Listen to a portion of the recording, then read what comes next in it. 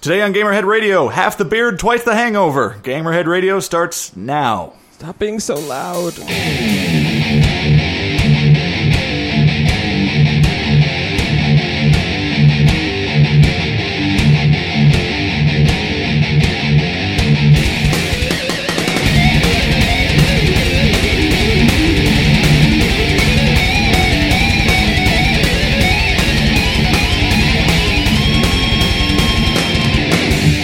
Welcome, ladies and gentlemen, to Gamerhead Radio. Oh, sorry. Welcome, ladies and gentlemen, to Gamerhead Radio. Sorry, folks. Charlie is a little hungover today. That just means I did Labor Day party correctly. The day before, not the day of, which is smart. Anyway, welcome, ladies and gentlemen, to Gamerhead Radio. I'm, of course, Viking Jesus Mike Nemitz, and to my front side diagonal is the man formerly known as Goat. I say formerly because a certain someone chopped off his most prominent facial feature this past week. He still chopped it off. Yeah. He put up the picture and everything. It's like end of an era, and it was just like, oh, good, you finally. Oh, that's your face, not okay. So yeah, this we're now 50% less beardly, but for now, but it's okay. We still love him, kind of. And of course, to my other diagonal, although not really diagonal, is of course the techno unicorn Charlie Worthley. Hi, I'm mostly here. Mostly here. Charlie. Did you ever find your glasses, by the way? Oh my god, no, I haven't. Now that you mention it. Is that this week's contest? I'm not. No. Listeners, don't come over to my house and try and find my glasses. That would be weird. Helpful, but weird. Yeah. So, a busy week in games. PAX is going on as we speak. PAX Prime over in Seattle. And that's where they do penny arcade-related things, and people are having a good time. But I assume. I don't know. I've not been to one. I haven't seen too much. I'm not having a good time on Twitter, so... All I know is that Tommy is running around like a madman doing interviews, apparently, and also... hoarding things at the Capcom booth, apparently, but that's a story for another day. No game. Here's what I want to do with the game releases now, because we seem to be consistently releasing on Tuesdays now, or after Tuesdays. I'm going to do the week we record instead of last week, which works out perfectly because nothing big came out last week except for Madden. And do either of us care about Madden? Nope. I don't think so. Yes, I do. I don't think you do. Yeah. Because now I know where Matches Elfring is going to be for the next 6 months. Anyway, so this week, Diablo 3 comes out on consoles, which I'll allow you to form your own opinion of whether that's a good idea or not. Well, if it works or not, let's see. Also, Rayman Legends finally sees release. I'm so excited, and I just can't hide it. Please hide it. Please. Charlie, don't unzip that. Can some things just stay between us? Really? Really? You got that tattooed there? Wow. So, it's a little Rayman.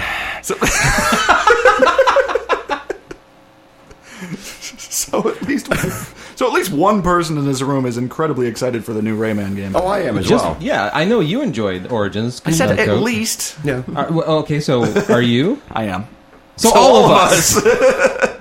I just probably won't. May sound weird. Well, one person likes it, and we're all sitting here just going, yeah, jazz hands. I probably won't pick it up immediately because I'm more interested in Kingdom Hearts next week and Grand Theft Auto the week after that. Things are going to be tight this month, but that's besides the point. Anyway, yeah, that's everything that came out. Goat, did you get any game time in this week? Yeah, I actually started something that I never thought I'd start in my life. Really? Yep.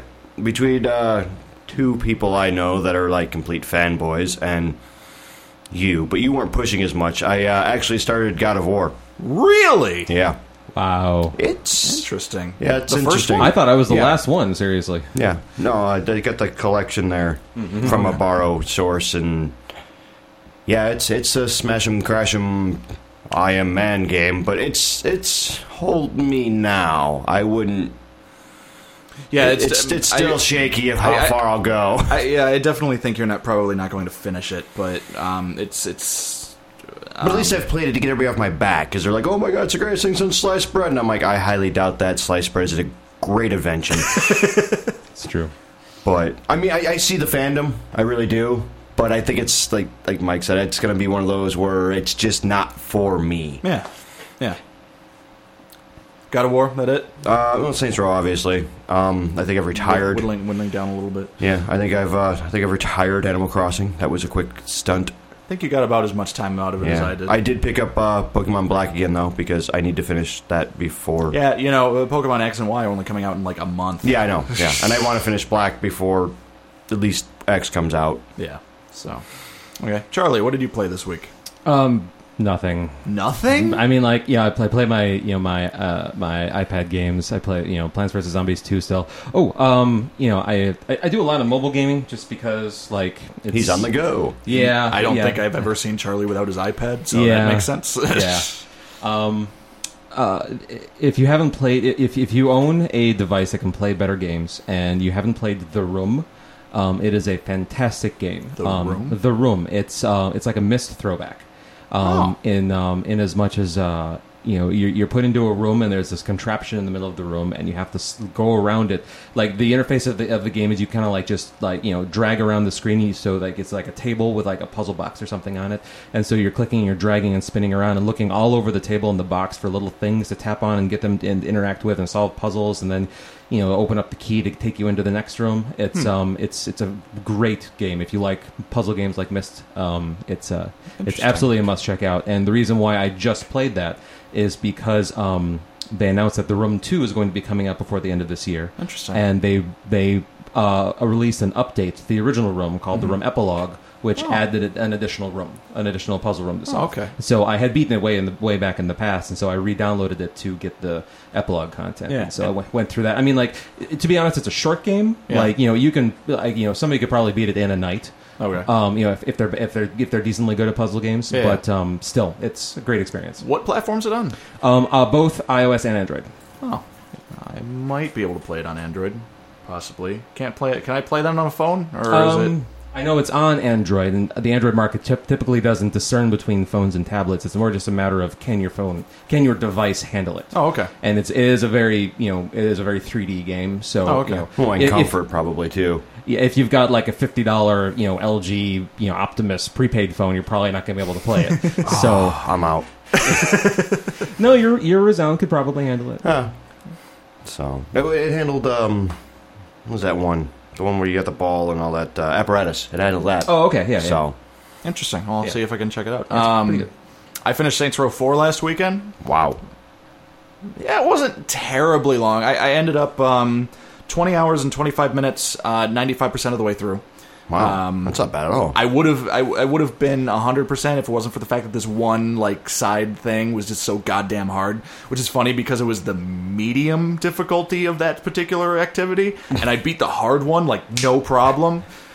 The easy one was even more no problem, but the medium one is like I can't get used to it. So there was that, and then all week I've been playing Earthbound.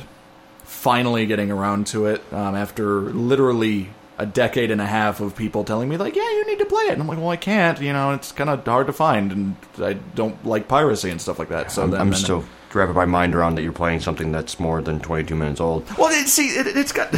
First of all, yes. And second of all... and enjoying it. That's actually the part that I'm having the hardest part swallowing. I'm really enjoying it. I mean, I just got through... the town with all the zombies in it. I just Threed, I think it is. Okay. I just got rid of all the zombies. I'm heading in a Foreside now, and I'm really enjoying it. I'm really appreciating the humor. I really like a lot of the mechanics. There's some mechanics in it that I really wish continued on. Like, one of the greatest things I think about Earthbound is that it's not random encounters like a lot of other JRPGs. The enemies are actually on the map and they'll run over to you and stuff like that. But if you're powerful enough, they'll run away from you, and if you run into them, then it doesn't even go into a battle screen, and it'll just disappear, and then suddenly it'll say you won, and you get the experience. Yeah. And it's just like, I love that. That's pretty cool. So it makes grinding so much easier. It's just like, it's more realistic, too. It's more realistic, too, because the game realizes just like, okay, you're going to one-shot this dude, so we're just going to give you the experience. Why waste the RAM on that? And I can think about it, the more I thought about it, Ni no Kuni did that. Mm-hmm.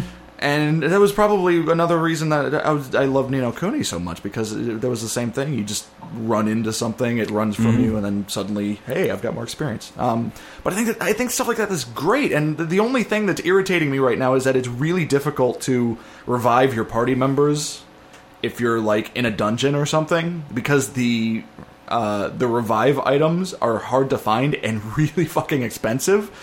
And the only other way to revive them is to pay the bill at the hospital, which you may not be anywhere near, and you might not be able to get to just because, like, you know, your 2 other guys are dead, and you've got to make your way through these monsters to get to the hospital. It's the only thing I don't like about it so far. But so far, the story, the music, the quote-unquote graphics, the everything, I love it. And I can't wait to, you know, play more of it. I've heard especially, I haven't played it myself, I've heard especially that the music is phenomenal. The music is really good. Like, the only thing I ever really heard about the music, other than that everyone praised it, was the fact that a lot of it is apparently ripped off of, like, Beatles songs and stuff like that. Oh. I haven't noticed that yet, but then again, I'm not the biggest Beatles aficionado in the world, but a lot of the music is really cool, really...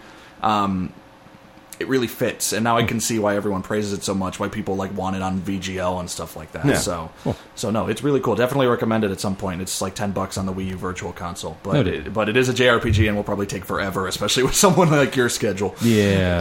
Until they make the Wii U pad 3G, Charlie can't touch it. There was another thing that I was really liking about the fact that I can play this on the Wii U. I was sitting in my chair and I was playing it on the Wii U gamepad, and then on the TV I just had like Judge Judy going.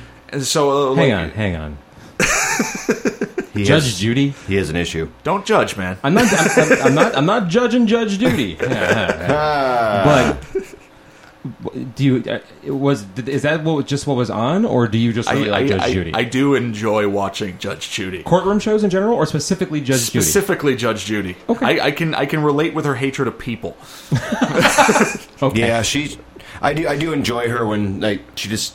When she's like, you're being stupid. Shut up. Move on. I have better things to do with my time. Yeah, most other judge shows they're usually like just like, you know, it's just a camera in a courtroom. Judge Judy, she's just like, no, you're dumb. Shut up. Yeah. You know. So okay, fair enough. So yeah, the fact that I can play on the Wii U gamepad is a really big selling point for me. But anyway, okay, that's what we did in video games. Let's see what the industry did in video games.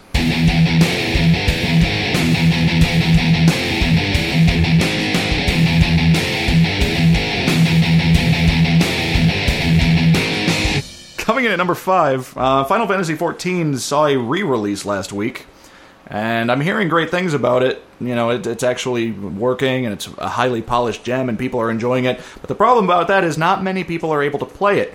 The game is apparently so popular, in fact, that Square Enix has shut off digital sales entirely until they can get more servers up and running and perform a little bit of maintenance and stuff like that. But, you know, Kotaku's Mike Fahey posted a story this morning about how he was trying to play Final Fantasy XIV and stuff like that, and the only way he could really get on is if he kind of went to the Japanese servers during American peak times. So he's kind of circumventing the system, as are a lot of people, apparently, which is, you know, unfortunate given that the Final Fantasy XIV has kind of been cursed all along. Well, it's almost kind of standard now for online games, because you figure SimCity people were playing on the European servers. Yeah. Diablo, that whole thing, they were playing on, I think, the Asian servers. Yeah. It's just nobody's learned how to launch an online game correctly, or they undershoot it, is what I noticed. I think they're like, okay, we got a good fan base here. All right, we'll give them just enough for that fan base, and then like everybody gets into it, and they're like, oh, we have 3 times the fan base we even thought about. That panic. Well, see, a lot of people are always quick to note that, you know, they're like, look at even the World of Warcraft launch, you know, so long ago. This kind of thing apparently happened then, too. I mean, it came out so long ago that a lot of people don't remember it. And, of course, it wasn't as big a deal then because it was the first kind of MMO of its kind. You know, it definitely wasn't the first one, but it was the first one to gain such popularity. And then, you know, you see, like, you know, the Final Fantasy XIV, I'm pretty sure Guild Wars 2 had some problems there. I'm almost positive that, Final Fantasy XIV, when it originally launched, had the same problems, but among other problems at that point. 11 probably had problems. 11 had the same user Rift issues. had problems. You know, you see, like, you know, all these... MMOs, it's almost standard now. It's just like if you want to play it, wait. And I think that might be one of the reasons legacy players for Final Fantasy XIV who bought it 3 years ago or whatever and are getting the updated version now, which I should have waiting in my mailbox somewhere, actually, now that I think about it, were given early access by a week, and I think that might have been kind of like to let the servers warm up, in addition to actually, like, you know, letting people in and playing it and stuff like that. Yeah. Well, also giving them their added bonus of, you know, a light server that actually works properly before it gets completely slammed by the mass. Yeah. Although I'm hearing a lot of in the early access for 14 last week, there was a lot of problems then too. So I don't know. I don't know if it's Square just like dropping the ball on this, and they just don't know how to like get back up, or because I don't remember the 11 launch being this bad like 10 years ago. Yeah, was that pre-Enix? No, that was they were definitely Square Enix at that point. Okay, yeah, I think they were newly Square Enix at that point though, because if I remember right, it came out like 2000 or so. Yeah, I'm just wondering, throwing all the Enix stuff and like mashing the two companies together, that may have gummed up the works a bit, and so I was just wondering if that had anything to do with anything. That's a potential. It's a possibility. I mean, to me, at least, it seems like SquareSoft, the bar that SquareSoft set when it was SquareSoft was higher than Square Enix properties. I wouldn't doubt that. To me, I mean, yeah. Well, you have to keep in mind too. A lot of head honchos at Square Enix lately have been, you know, like stepping down or, you know, taking their hands away from a little bit and stuff like that, so that new people, even from, you know, the quote unquote dreaded Square Enix years, are new people are running the show now. So the things hopefully should get better, unless these people are somehow worse. And speaking of Final Fantasy, Goat, you found something that you thought was interesting, which is hilarious because I didn't find it interesting. I'm the Final Fantasy guy. Yeah. Well, I don't even find like the actual news interesting. Like, I agree with you that this is kind of like, you thought the reaction was more interesting. Yeah. So they today, like, Twitter's all like not really a miss, but it's popping up enough to notice that they made what was it, copyright or patent? Trademarked. I'm looking for the right word. I think it's a Theatrhythm Final Fantasy game called Curtain Call. Right? And which is no big deal. Me and VJ were talking about it. It's not a big deal. People trademark shit all the time. Yeah, everybody's throwing names. They've got all the way up to Final Fantasy 50 trademarked right now. So, but the fact that, like, I don't know what happened today, but the floodgates opened and the tinfoil hats came out, and everybody's like, "Oh, it's this, it's that." There's like two theories that are really going right now. One is it's a complete new game, so a second one, which I'm all for. And the other theory is it's like the Game of the Year edition, where all the DLC is included in it. Which I'll probably end up purchasing, even though I already own the game and all the DLC. Well, yeah. But it's just, I just found it interesting that it was, like, everybody freaked out about it. And normally, like you said, you know, oh, hey, look at that, some guy trademarked, who cares, and whatever. Yeah. Folks, go Theatrhythm of all the Final Fantasy ones, you know, it's like the lower title. Just weird. See, here's the thing. Theatrhythm, for what it was like universally praised for being, you know, amazing, and because it did exactly what it said it was going to do. Not like, you know, the mainline Final Fantasy games where, you know, they say a bunch of shit and then people play it and they're just like, hey, this wasn't what I thought it was. Everyone knew what to expect going right into Theatrhythm. They knew it would be a rhythm game with Final Fantasy music, even though I'm disappointed they didn't use the reorchestrated stuff for the earlier games, but I digress. Maybe that's in this new one. Oh man, I would buy the shit out of that. because I'm assuming neither of you have played Theatrhythm Final Fantasy. It's Charlie because you don't own a 3DS, and it's on my list. I haven't got to it yet. So with Theatrhythm Final Fantasy, it has at least 3 songs per numbered game, up to 13. And it's split into field songs, battle songs, and like movie songs for each one. But the way it works out for the earlier songs is that they didn't use like reorchestrated versions or anything like that. It's literally just like the 8-bit music from, like, you know, pulled directly from it, which I can sort of see it might be a nostalgia factor or something like that. Maybe a purist thing. Yeah. Well, see, even then, you know, all the cutscenes and stuff like that are put into the movie sections are all in Japanese. So it feels like for us they really just kind of just made the menus English and that was it. Just slapped it together and was like, "Here, take this." Which I don't mind, honestly. Well, I'm playing the game for the music. And the music is fantastic because it's Final Fantasy and it's universal. Right. So I don't know. I don't think. I just find it fascinating that kind of crawled its way up to the top with. Right there with Final Fantasy XIV is not operating correctly. I don't think this Theater Rhythm trademark will be a big thing, but I've been wrong with stuff like that before. I really do hope it's some kind of sequel or something like that because there's still a ton of music I can think of, and that wasn't even in the first game or made as DLC. So they could probably do 2 or 3 more, honestly. Yeah, it's Final Fantasy. Yeah. There's a ton of stuff to do there. Possibly, out there prediction. What if it's like a downloadable thing they're doing for, home consoles like Xbox 360, PS3, like PS4, Rock Band Xbox Blitz kind of blitz, something like that. Yeah, I can see it happening. Or even, what if they wanted to put it on the Vita? The Vita would actually be perfect for the interface and stuff like that, especially because Theater Rhythm is out on iOS, so you just pretty much adapt that, but use the more high def visuals of the 3DS. It sounds weird saying high def and 3DS, but but whatever.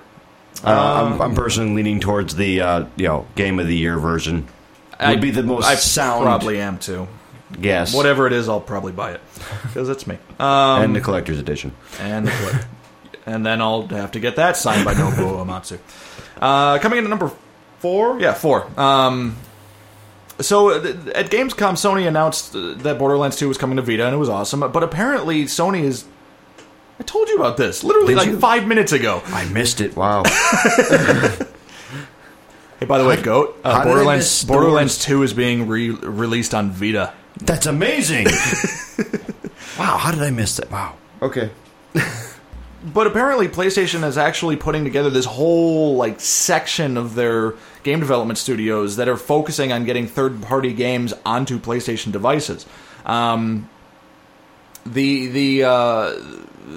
new wing of third parties, or whatever the hell they're calling it, is being headed up by a former producer from LucasArts. And he took to Twitter the other day and seriously said, "Okay, guys, what games do you want to see third party on PS3, PS4, and PS Vita?" And floods of people are asking him, and high-profile people like Greg Miller from IGN are just like, "This is the real deal. If you want a game on any of these devices, tell this man now, and he will get to work immediately on it." And I can't get over how cool this is because he was actually responding to a couple of the suggestions and stuff like that. Like someone said, put a Fallout game on Vita, and he's just like, "That would be really cool. I'll try to make that happen," and stuff like that. And it didn't seem just like PR speak. You know what I mean? Myself and a lot of other Square Enix fans, speaking of Final Fantasy, asked for Final Fantasy Type 0 on Vita because it got released on PSP in Japan, but we still haven't seen it here. And it's apparently awesome. So I think this is a great thing that well, that's nothing but good for PlayStation, especially the Vita. The Vita really is struggling game-wise. Their catalog is just not good. So if they throw some Fallout on there, maybe another Uncharted game, another Final Fantasy game that hasn't been released. I mean, the sky's the limit. I would love an Final Fantasy game on Vita. The sky's the limit. I'm kind of shocked there isn't one.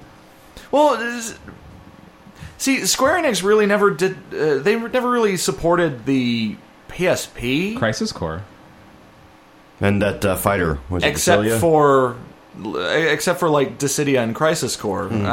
But other than that, I mean, they really kind of... Actually, see, here's the tricky thing. They put a lot of games out in Japan because, Square Enix is a Japanese company. The PSP sold like no other over in Japan. But here's another, thing to think about. Almost no PSP games are available digitally from Square Enix on PlayStation Network. You can currently get Dissidia Duodecim, which was the second one, or Dissidia 2 for those of you who have no idea what the hell I'm talking about. You couldn't get the first one. You couldn't get any of the Final Fantasy re-releases digitally.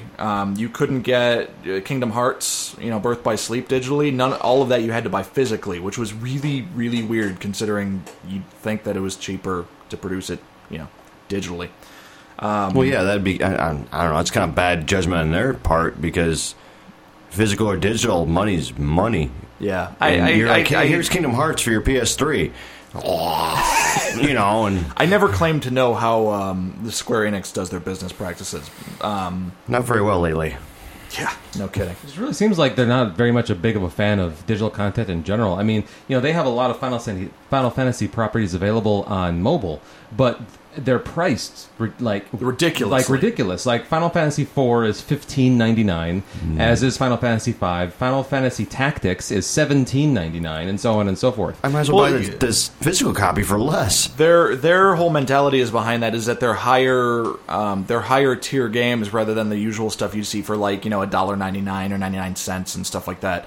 And that's fine. I understand that to a point, but $8 maybe. But yeah, I mean, well, see, they go on sale constantly, so they have to. No one's going to spend $15 when they can go spend $10 and go get the actual hard copy. Yes, but this is just kind of Square Enix testing the waters here. I miss playing The World Ends With You, but that's $20. Yeah, I'm pretty sure I bought it sealed on DS for like $12. Yeah, why don't you Amazon that and see what the hard copy you can get it for? Just for comparison. I'm kind of interested. And yeah, if you look at Amazon, a brand new copy on Amazon, free shipping with Prime is $25, or you can get it used for $17. So why would anybody buy it digitally?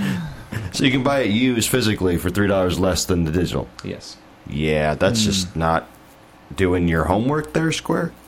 I mean, given the iOS market is sort of a different beast because you can't get used games for iOS and mobile platforms like that. So it's kind of like if all you have is an iPad, you don't have a DS or 3DS to play the card on.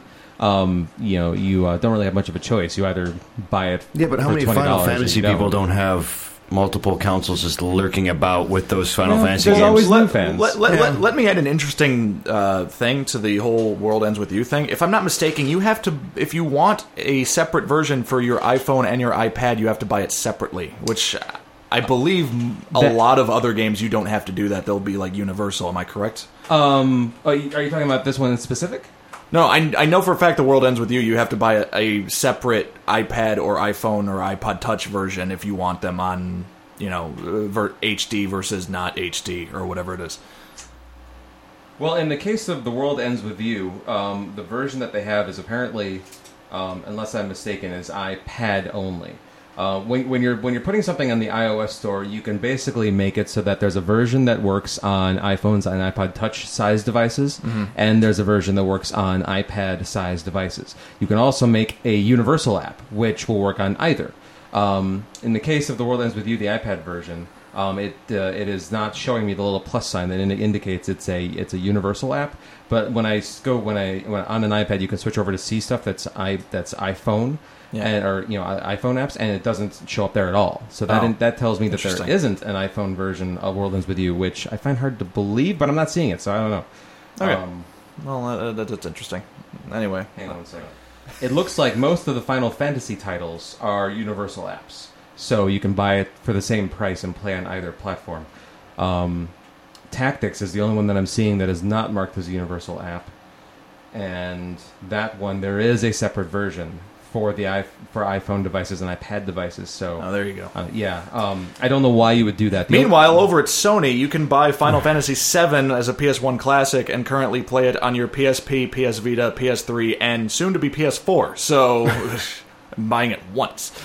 So wait, actually, really? The PSN titles that currently exist will be playable on the PS4? I thought it had like zero backwards compatibility.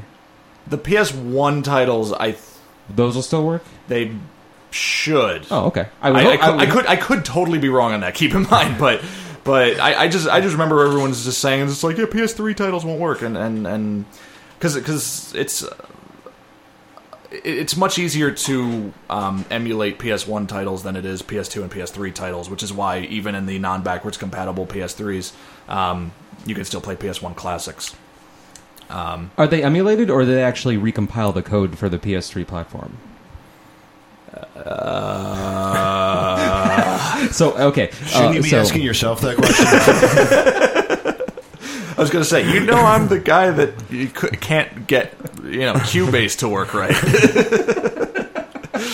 Okay, so just to explain for those who also might be raising their eyebrows, the difference is that when you're emulating something, you're actually running... Okay, so I have my PlayStation 3.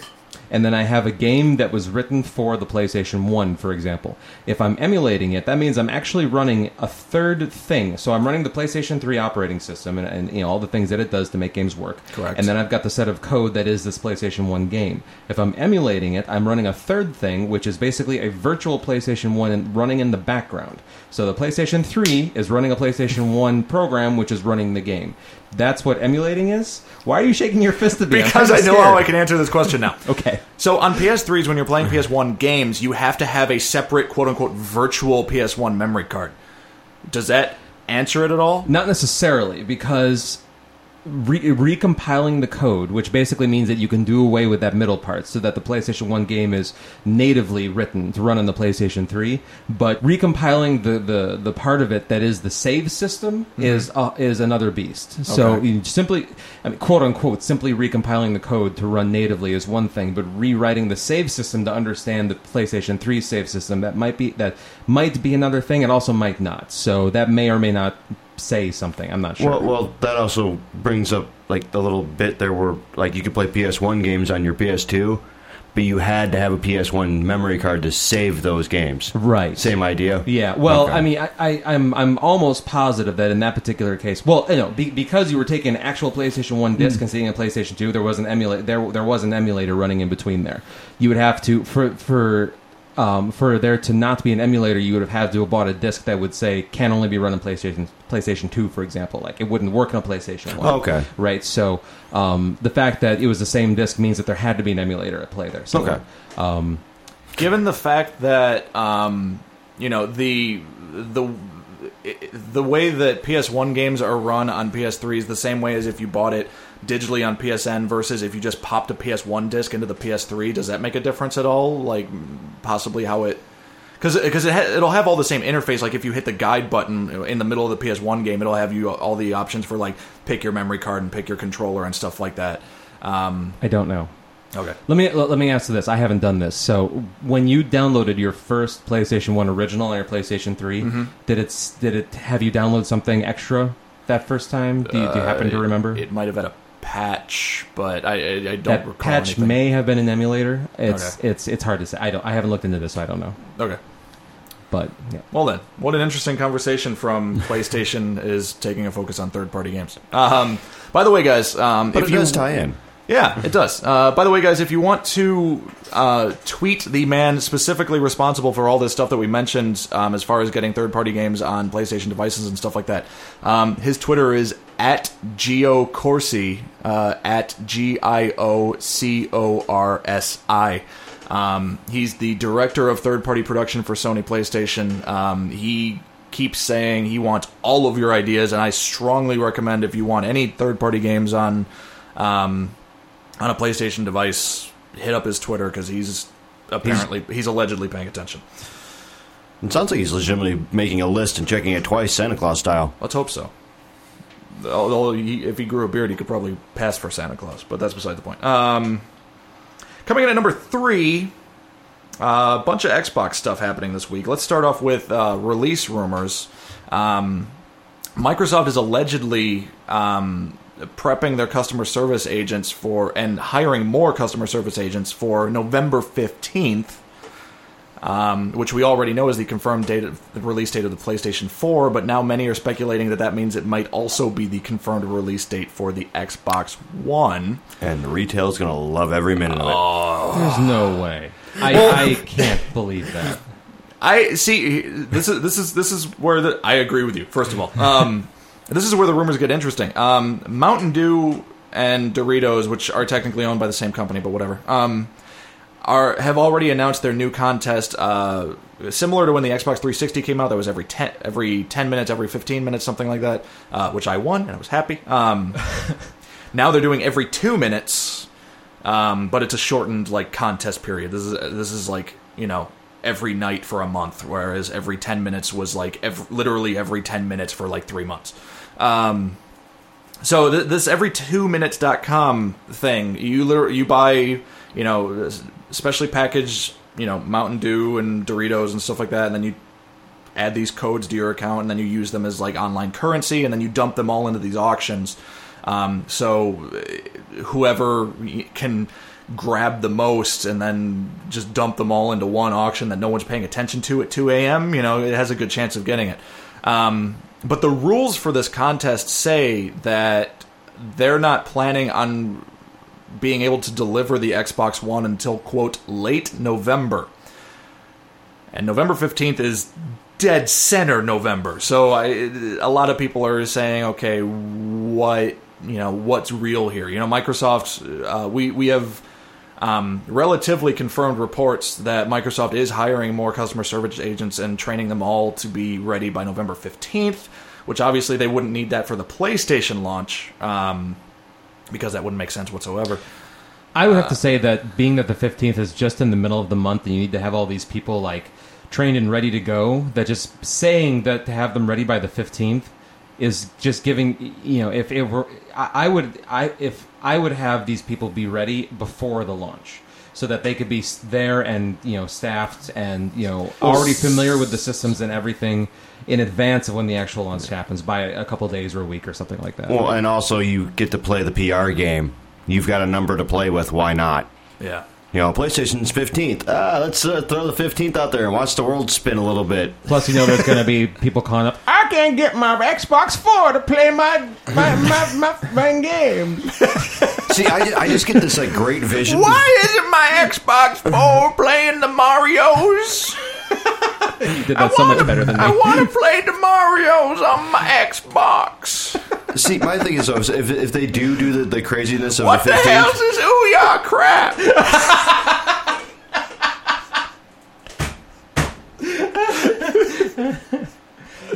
You guys okay? Yeah. And then I just get this now I have this mental picture of a guy Vietnam vet in the background going, "Oh yeah!" Oh jeez. That's their next ad campaign. Oh, that'd be great. Also, with Xbox One things, Charlie, you mentioned something about the indie game stuff that we've neglected to cover. Yeah. So this actually happened like a week or two ago or something like that. But retro. We had talked about the we had talked about the the PlayStation indie stuff and a couple episodes ago. And we never really covered the Xbox side of things. So Microsoft did come out and they said that their indie developer platform is essentially going to be called ID at Xbox. And it's rolling out in stages. The way that this differentiates from the Xbox 360 indie marketplace and the way that whole thing worked is that with the Xbox 360 indie marketplace, it was basically fairly easy to get in, but what you had access to, and as most people know, the amount that Microsoft promoted it was pretty limited. This is kind of turning that around. Initially, first of all, everybody's going to have to apply to get into the ID at Xbox program, and initially, they're only going to be letting in they're going to be giving priority to independent game developers who have a proven track record of shipping games on console, PC, mobile, or tablet. So.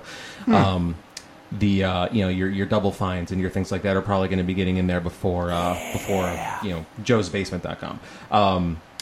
Once you're in joesbasement.com taken? We should check that. As soon as you're registered, as soon as anybody gets approved access into the ID at Xbox program, every person that gets in gets 2 Xbox One development kits for free, which is kind of a big deal. Yeah. Of course, that is cool. The interesting thing to note about that is that an Xbox One development kit is just an Xbox One. Yeah. As they announced a couple weeks ago too. It's not like the $1,000 like weird looking box that like the 360 had and stuff like that. Right. Once the first batch of developers are in, then they're going to open up so pretty much anybody can still apply and get approved access and everything. I'm not seeing any mention here of a fee or anything like that to get into the program. Which, if they're still giving away development kits to people who are approved into the ID at Xbox program, that's pretty interesting. But I think we should start our own indie studio to get free Xbox Ones. Right. I'm down. And the other important thing to note here is that that basically if you get into this system, you're going to have full access to the full range of Xbox One capabilities and APIs. If you want to do something with Smart Glass, if you want to do something with Kinect, I mean, you have access to everything. Wow. And they've also basically committed to paying more attention to it and not making it so hard to get to and to find content in there, and that they'll be promoting it more, and so it's going to be a bigger thing. And there's a lot more detail that you can find if you're interested, but that's the gist of it. Huh? Interesting. Meanwhile, Sony's still taking all the gold. Just be like, hey, fuck Xbox. I mean, both sides seem to be paying more attention to indie games, which is great. But anyway. So also with the Xbox stuff, Goat saw this and thought it was interesting, and I totally forgot about it for some reason. The FIFA stuff. Oh yeah. So apparently there was some confusion, which I was admittedly confused as well. They announced that you were going to get day one was going to get FIFA 14 for free, which I found was weird for North American people. When they first announced this, though, they technically said for Europe. But I think everybody missed that detail. Yeah, because the Xbox One is supposed to be releasing significantly later in European territories than in the U.S. Yeah, which isn't surprising because it's Microsoft and they're an American company. So, but they came back and they cleared all that up. That it is just Europe only, which makes a lot more sense. Which is good because I would have absolutely nothing to do with a copy of FIFA 14. Yeah. And I'm with everybody. On the Twitters and the whole news war, like, and the internet. Yeah, I'm like, soccer's not that huge here. Why would I want a free game of soccer? I don't know. So yeah. So that's cleared up. So yeah. But meanwhile, we still don't know a release date, and clock's ticking. Microsoft, you've got 2 months to. They're gonna wait to the last second. Just be like, oh, by the way, it's out today. Bye. No, the Sega Saturn did that, and it was horrendous. It came out with like 3 games, and 2 of them were Sega games, and the other one was just like, here's a game. It was horrible. I remember that. I was a kid, and I remember that. Anyway. I don't remember the Sega Saturn. I wasn't a kid. I remember it existing, but I don't remember it really being that relevant. Anyway, coming in at number 2, Nintendo had quite a bit of news come out in the middle of the week. Most notably, of course, was the fact that they revealed the Nintendo 2DS, which is not just a regular DS. That's a 3DS, but without 3D capabilities. There's a difference. The 2DS is it doesn't fold. It doesn't have 3D capabilities, like I said. It's got the same. Yeah, if it doesn't fold, it's got to be flat. Well, yes, it's like a wedge. It could be tubular. Well, it could be any shape that just doesn't fold. Nobody else put that together. I actually found that quite. I don't know if it was on purpose or an accident, but I found that quite suave of Nintendo. Well, to fold something, you would have to put it in 3D. This is a 2DS, and it's flat, and it doesn't fold. Maybe I'm overthinking this, yes. But it looks like a tablet to me. That just makes me think of Flatland. Actually, to be all honest, and I don't know if Mike will get this, but I know you will. When I first seen the 2DS, and if everybody's seen the pictures, Speak and Spell.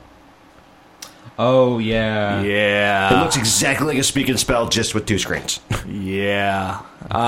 Spell goat. G-O-A-T. Goat. Oh, they didn't do that, did they? By Wii U. Oh.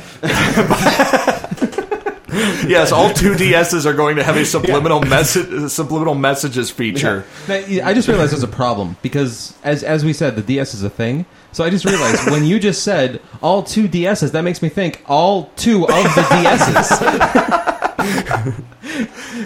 Well, stop that. All numeric 2 DSs. That title's too long. It'll never fit on a box. I saw a comment of one of somebody's reaction on Twitter about the 2DS, and it. I wonder what they're going to do about this. Apparently, I did not play it, but in one of the Zelda games on the 3DS, to solve one of the puzzles, you actually have to close the 3DS and then reopen it. Yeah. How are you going to do that? They've already said that. Oh, they have. So the only thing that closing a DS or 3DS or whatever does is put it into sleep mode. these 2DSs just have a switch for sleep mode. So, it's a little bit less immersive, just having to flip the switch instead of actually physically folding it over and stuff like that. Well, yeah, but they have to have that because you'd lose out the Street Pass and all that stuff too, because if it never goes into sleep mode. Well, I assumed it would go to sleep. Yeah. I just thought it was a matter of I thought folding the screen. No, you still fold it in half. You just have to buy a new one next time. You can, no, with the game you're talking about the game referring to as Phantom Hourglass, which we've actually talked about before. A couple of our listeners hated that puzzle. I'm with them. They get Transport Zelda game. We know my views. But you can even put those systems into sleep mode, and a couple of people have done it that way instead of actually just folding it over. They just put it into sleep mode manually, and then they turn it back on, and suddenly, the puzzle's solved. I didn't have to fold it. Trolling the game. No, not really. I'll take the 5 seconds to go click. Moving on. Exactly. So that's how that's going to work out. But, you mentioned that it was, it looks like a tablet, and I think that's exactly what they're trying to do here. Because how many kids do you see nowadays where they're running around with, iPad minis or Kindle Fires and stuff like that? All of them.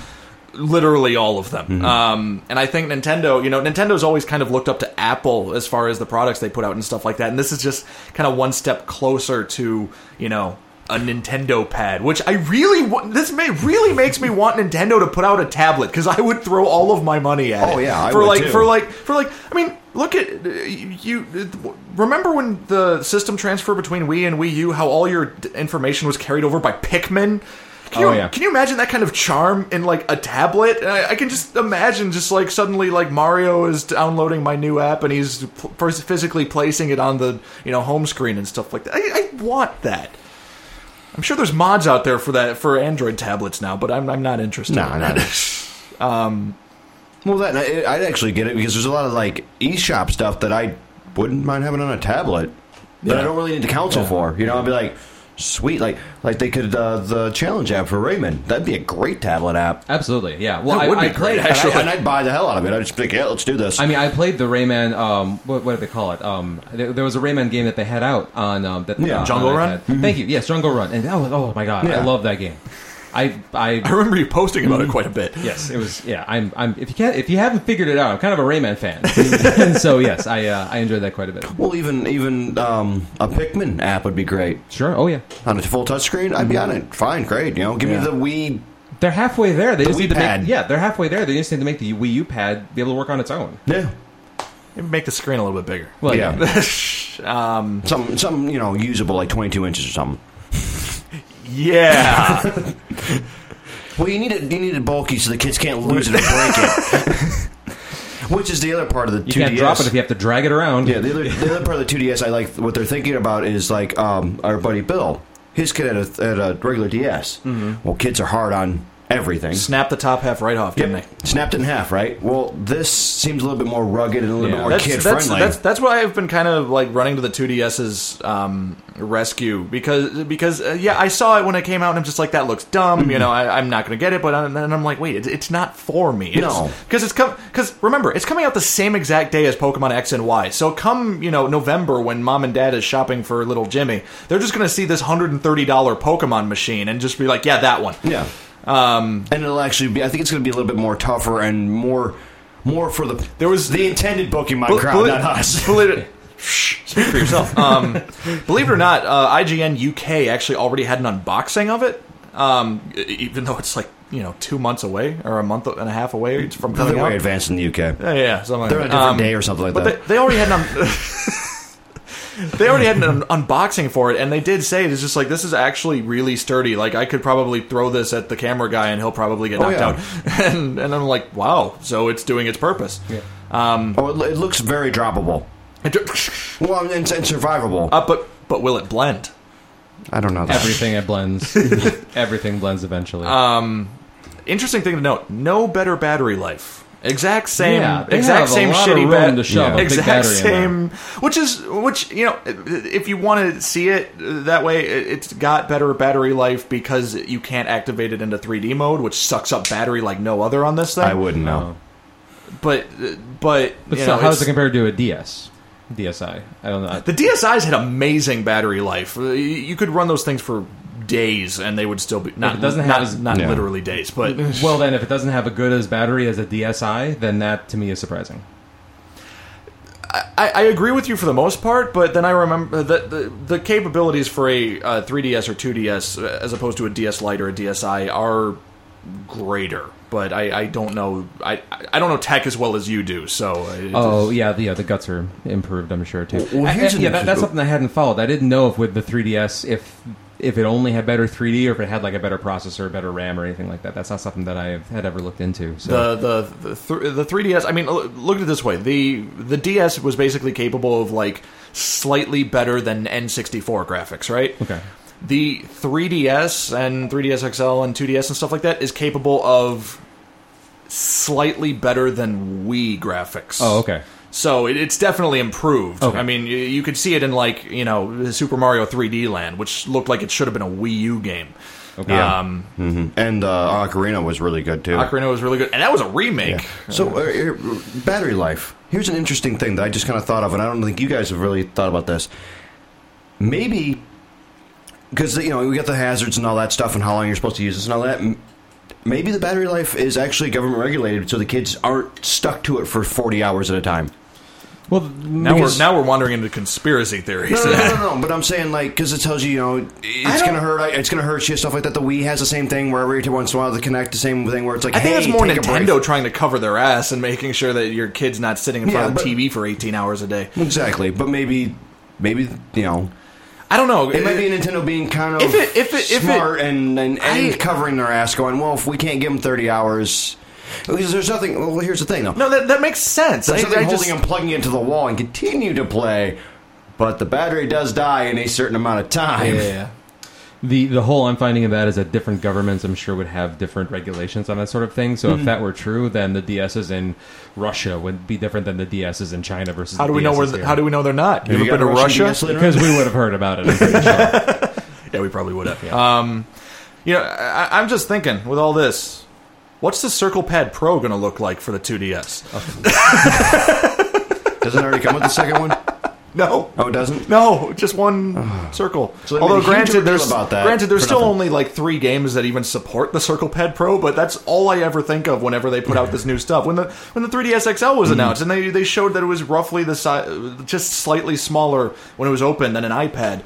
I was looking at it and I'm like, what's the Circle Pad Pro going to look like? And now that there's this one that doesn't fold or anything, so there's no easy way to clip this thing on, I'm like, what's the Circle Pad Pro going to look like? Which they probably won't even release one because... I think it's over. Yeah, whatever. There's only like 3 games that even support it. Resident Evil, Metal Gear, and Kid Icarus. I think it was a great idea that never really needed to be an idea. So then do we think that this means essentially that the Circle Pad Pro was due to developer pressure?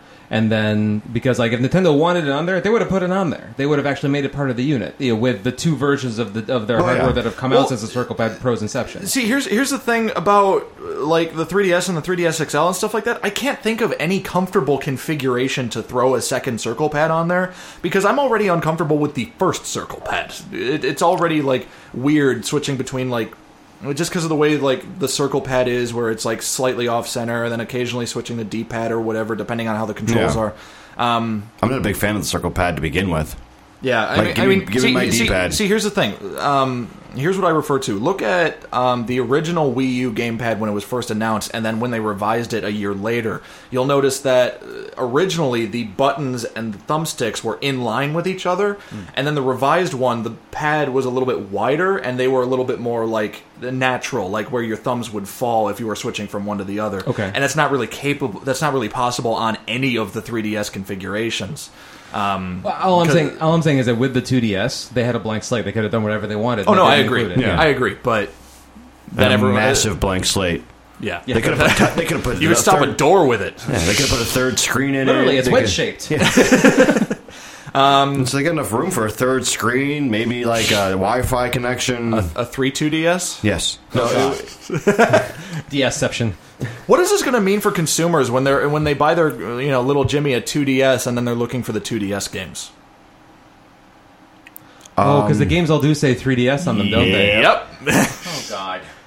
Nintendo's just shooting themselves in the foot constantly with this naming stuff. Well, it'll work out really good because they can find they can ask for their Wii U expansion to their Wii, And that should be right next to the 2DS game library.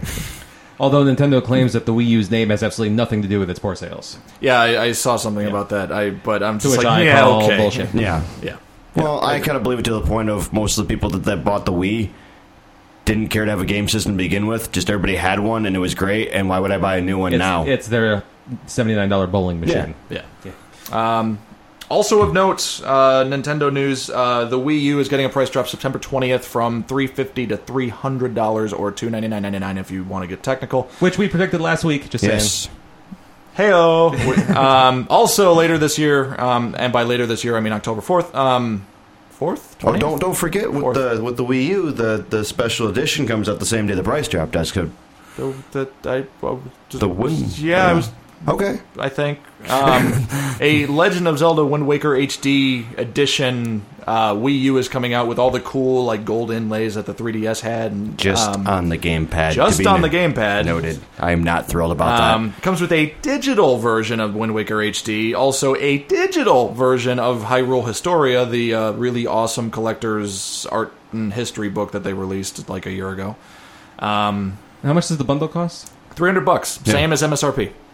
Oh, so you're getting the gold foil and these digital games for free. Yes. Is really all it is. Yes. Okay. Well, okay. So it's a great deal. If you don't already have a Wii U. If you don't already own a Wii U, which I already do, you already do, Goat did, but, you know. But I'm getting the Zelda one now. And I'll find somebody on eBay who's making stickers for my Wii U controller, and then it'll be like I got one. But I still pay $50 less. Yeah, you did. So yeah, Nintendo was in the news. Coming in at number 1, there's a new Mega Man game coming out that's not Mega Man. Don't call it that. Don't jinx it. Oh, right, sorry. God, it's Man Mega. So, Mega Man creator Keiji Inafune took to Kickstarter a couple days ago. He announced a Kickstarter at PAX for a game called Mighty Number 9, which is literally as close to Mega Man as you can legally get without being Mega Man. It's about a boy who's a robot fighting robots that are stronger than him, that are infected by viruses, and when you kill them, you gain their powers, and it's a side-scrolling platformer shooter, and he has a blonde girl, the hair sidekick, and there's a red robot dog. Yeah, it's... Yep. Yeah, it's pretty much... even the art style is similar, like if Mega Man was made HD. Yeah. So it's like the guy from Mega Man made a game when he didn't have the rights to Mega Man. He doesn't have the rights to Mega Man. That's the thing. See, I think that's one of the reasons that he put this together. First of all, ladies and gentlemen, within 3 days, the project has already been funded. They met their $900,000 goal. They're past it now. They're well past it now. Last I checked this morning, it was at like $923,000. I'm like, wow, that was fast. They got $5 out of me. I mean, he specifically says in his video, pretty much everybody who does a Kickstarter puts up a video, promoting the project, and he pretty much says in the video, like, I don't have access to my creations anymore, so I had to come up with something completely new while sticking true to my roots, and so this is what I came up with. Yeah, I mean, the team... this very much was intentional. The team he's got... It's amazing. Is filled with people who made the old Mega Man games. You know, the composers, the level designers, the character designers, the programmers. You know, this is like I said, it's legally as close to Mega Man as you can get without being Mega Man. Mm-hmm. So he's making a new legacy off of what he lost and learning from his mistakes. Well, see, a lot of people are just like, this is just Keiji Inafune, just like, you know, slapping Capcom around. And I saw a comment on Twitter earlier today that was really funny. They said something along the lines of every dollar passed when the goal is funded goes towards sending a photocopy of Keiji Inafune's ass to Capcom. And I couldn't They're getting $5 more out of me. And I couldn't stop laughing at that because that's what a lot of this is, and you can kind of tell because Inafune is like that. He's that good for him, though. No, I agree. I mean, when Capcom, told him it's like we don't want you to make Mega Man anymore, and canceled 3 of his Mega Man projects. He kept offering to Capcom, just like, let me do a Mega Man game. And Capcom's like, no, we're not going to make you do a Mega Man game. I mean, for the love of God, the name of his studio is Concept. He knows what he's doing. I applaud him, though. It's one of those, all right, fine. I screwed up and I sold my property to you guys. Oops. The rest of my fans want everything to happen and they want a new game. So I'm making a new game with or without you guys. I'm going to sidestep you guys, have fun with Mega Man. I'm going to start not so Mega Man as legally as I can, and we're going to move on without you. Have fun with it. You could have had all this money, but you're not. And after 2 days, as we record this at 6:30 p.m. Central on Monday, September 2nd, they are at $1,084,000 with 29 days to go. Damn. Trilogy? Well, all the money's going to go towards the stretch goals. The highest stretch goal is like $2.5 million, and then they're going to make PS3, 360, and Wii U versions. That's because this is only for Steam as of right now, right? As of right now, it's only for Steam. Please, counsel. And I think at $1.3 million, they're also going to make Mac and Linux versions. But yeah, so I at this rate, they're going to slaughter those stretch goals. So Inafune is going to have to come up with new stretch goals. Like, we'll release it on the moon. Well, that's a Red Robot Dog motorcycle right there. What the fuck? That's he's not even trying. He's not even trying to be, but he doesn't need to be. He knows this shit. I mean, he funded it in less than 3 days, for God's sakes. Well, I mean, he's the mastermind behind it. He knows what lines he has to move to stay out of copyright. Yeah. You know what I can't wait to see? Egoraptor's reaction to all this. You remember who Egoraptor is? Yeah. Mega Man. Yeah. You know, I can't wait to see what he does with all this. So I should probably follow on Twitter or something like that. I can't wait till we get Bill's reaction on it. Yeah, we should. I haven't talked to him. I sent him the link to it, and I have yet to actually get his personal reaction. He'll probably be the first person to do a speed run of it. Yeah. Oh, yeah. So that's the news for the week. Up next, we have some comical readings of ESRB ratings.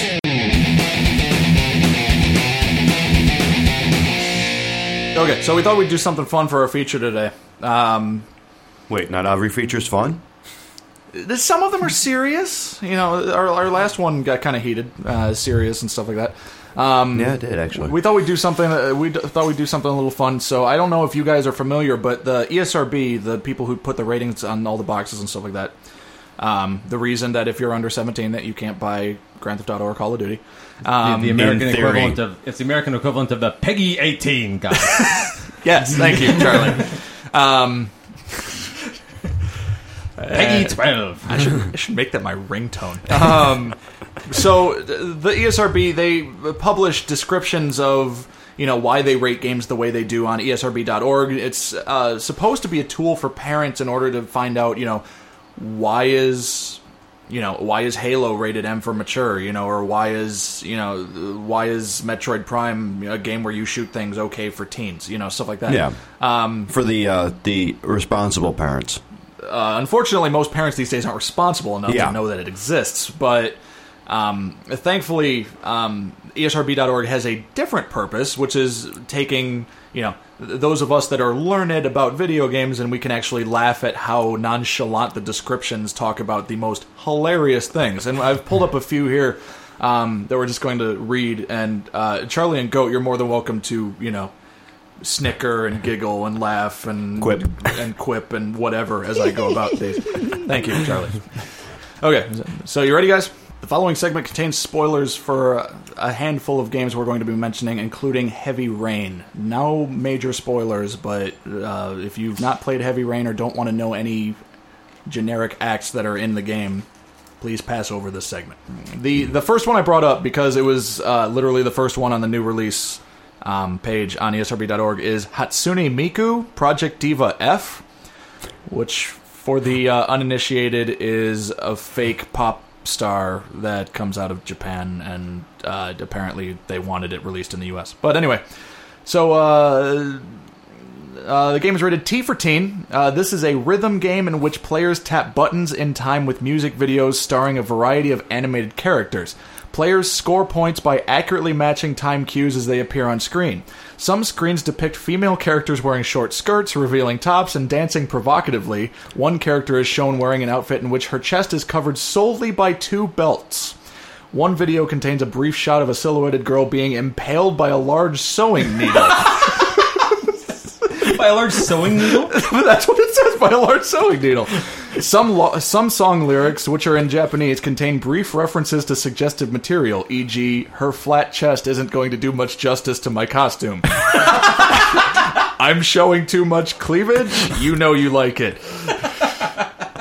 Those are still the lyrics, right? That was not just you talking? No, those are actual lyrics. Okay. I have to pre-order this. It's already out, so you don't have to... I'll just go pick it up tomorrow. So belt tops and flat-chested women dancing and provocatively. Japanese lyrics. So yeah. I need the right for this company. And also women being impaled by large sewing needles. Yeah, now, impaled, is that a euphemism, or...? It wasn't in quotes, and these guys have to be as, straightforward as possible. I like that it's a big enough scene that they had to actually make reference to it. Well, sometimes all it takes is one thing. You can have a Care Bear game, but as soon as one of them says fuck and starts running around, that changes the whole rating. Suddenly it's rated M! Yeah. And done by M. Shyamalan. Yeah. What a twist! So here's of course, because it's coming out in 2 weeks, and because this is what turned me onto the idea in the first place, I brought up the description for Grand Theft Auto 5.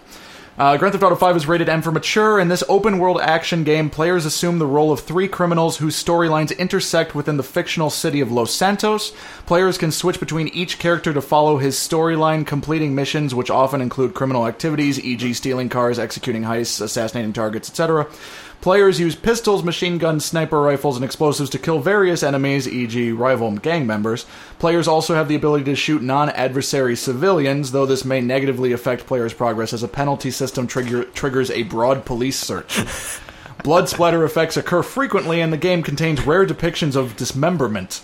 In one sequence, players are directed to use various instruments and means to extract information from a character. The sequence is intense and prolonged, and it involves some player interaction, i.e. responding to on-screen prompts. This is where it gets good. The game includes depictions of sexual material / activity, implied fellatio, and masturbation, various sex acts that the player's character procures from a prostitute. While no nudity is depicted in these sequences, various sexual moaning sounds can be heard. Nudity is present, however, primarily in 2 settings. One, a topless lap dance in a strip club, and a location that includes male cult members with exposed genitalia and a non-sexual content. Within the game, TV programs and radio ads contain instances of mature humor, myriad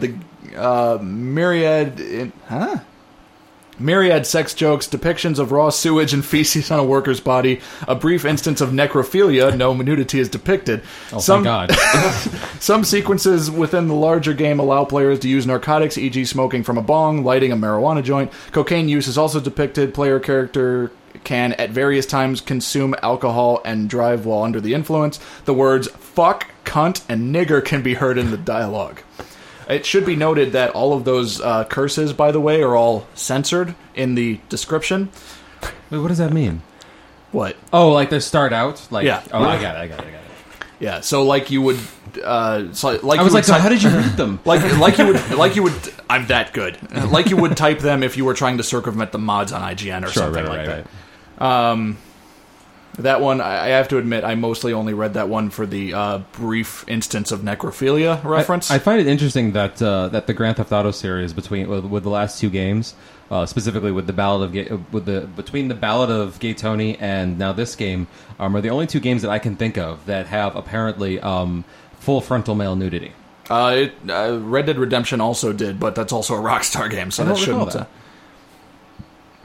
Oh, okay. It was a woman, but it was... Actually, L.A. Noire had full frontal women, too, but they were usually mangled because they were murder victims. Oh, that's true. Yeah. So Rockstar's really ballsy here. Yeah. No pun intended. Balls out. Right here? Yeah, rim shot. So here's one for Brutal Legend, which I came upon forever ago, and it's amazing. Brutal Legend is rated M for mature. This is an action-adventure role-playing game that tells the story of Eddie Riggs, a roadie who is transported to a mythical world of heavy metal rock. Eddie is armed with a guitar and a double-headed axe, which players can use to slash and dismember enemies. Players can also perform, quote, face-melting solos, literally melting enemies' faces. Meet humanoid creatures dressed like dominatrixes, brandishing whips, and liberate an army of rockers from a life of oppression. Although the storyline is often irreverent and whimsical, the depictions of violence are somewhat intense. Undead humanoids are dismembered with an axe, sometimes in slow motion.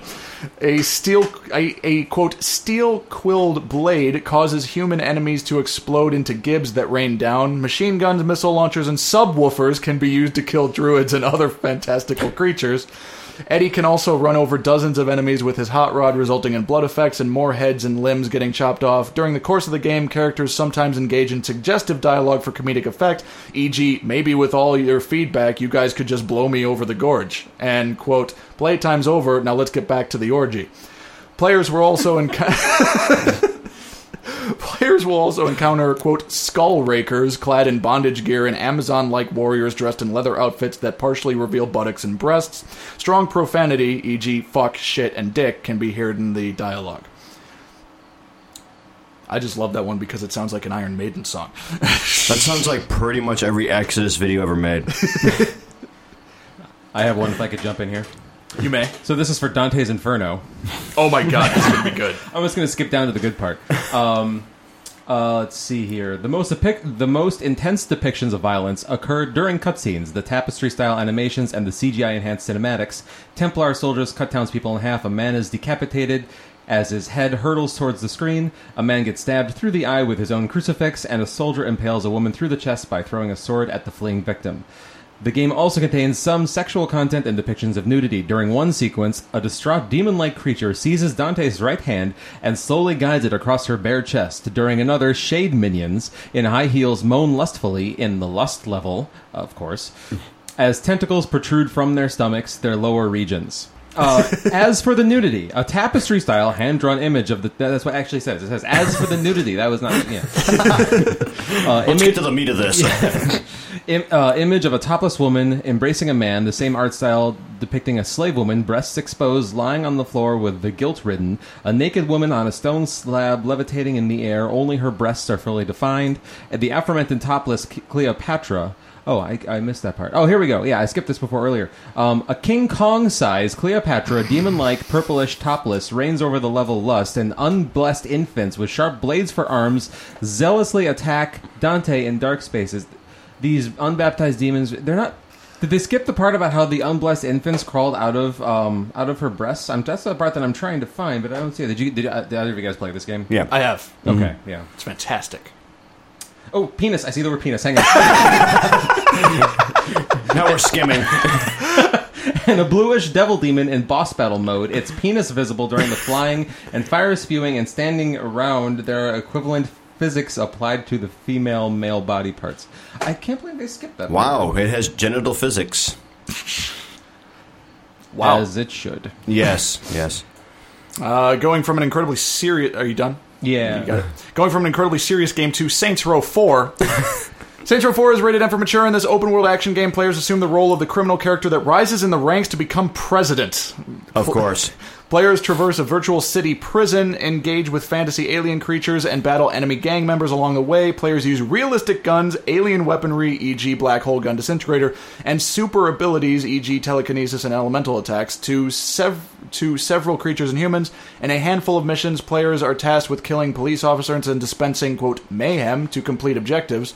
Large blood splatter effects occur during combat. Some weapons cause characters to explode into pools of blood. Cutscenes also depict intense acts of violence, characters executed at point-blank range, players shooting or driving over pedestrians. During the course of the game, some female characters are depicted topless with pasties over their breasts. A handful of sequences depict female pole dancers performing at a strip club. Players can also initiate brief romantic encounters between characters. One scene depicts a robot hovering in front of a male character where fellatio is implied.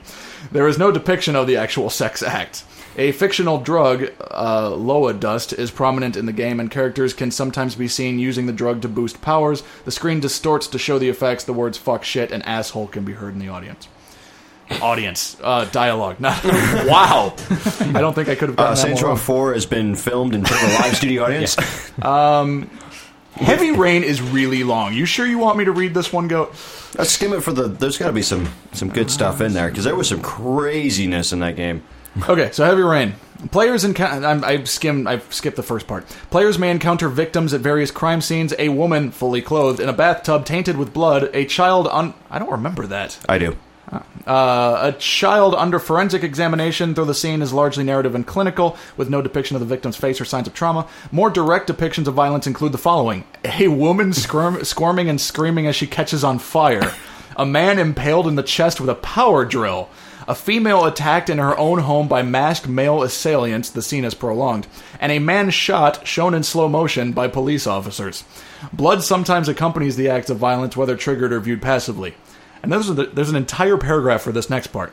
The most intense instance of violence occurs during a, quote, lizard trial sequence in which player's character Ethan is forced to cut off a segment of his own finger to save his son's life. Several instruments, saw, scissors, knife, etc., can be used to remove the finger, and though the camera pans away from actual dismemberment, instead the blade, the blood, the scream, the scene's pouring focus on Ethan's psychological terror, the dread deliberation before the cut may be unnerving for some.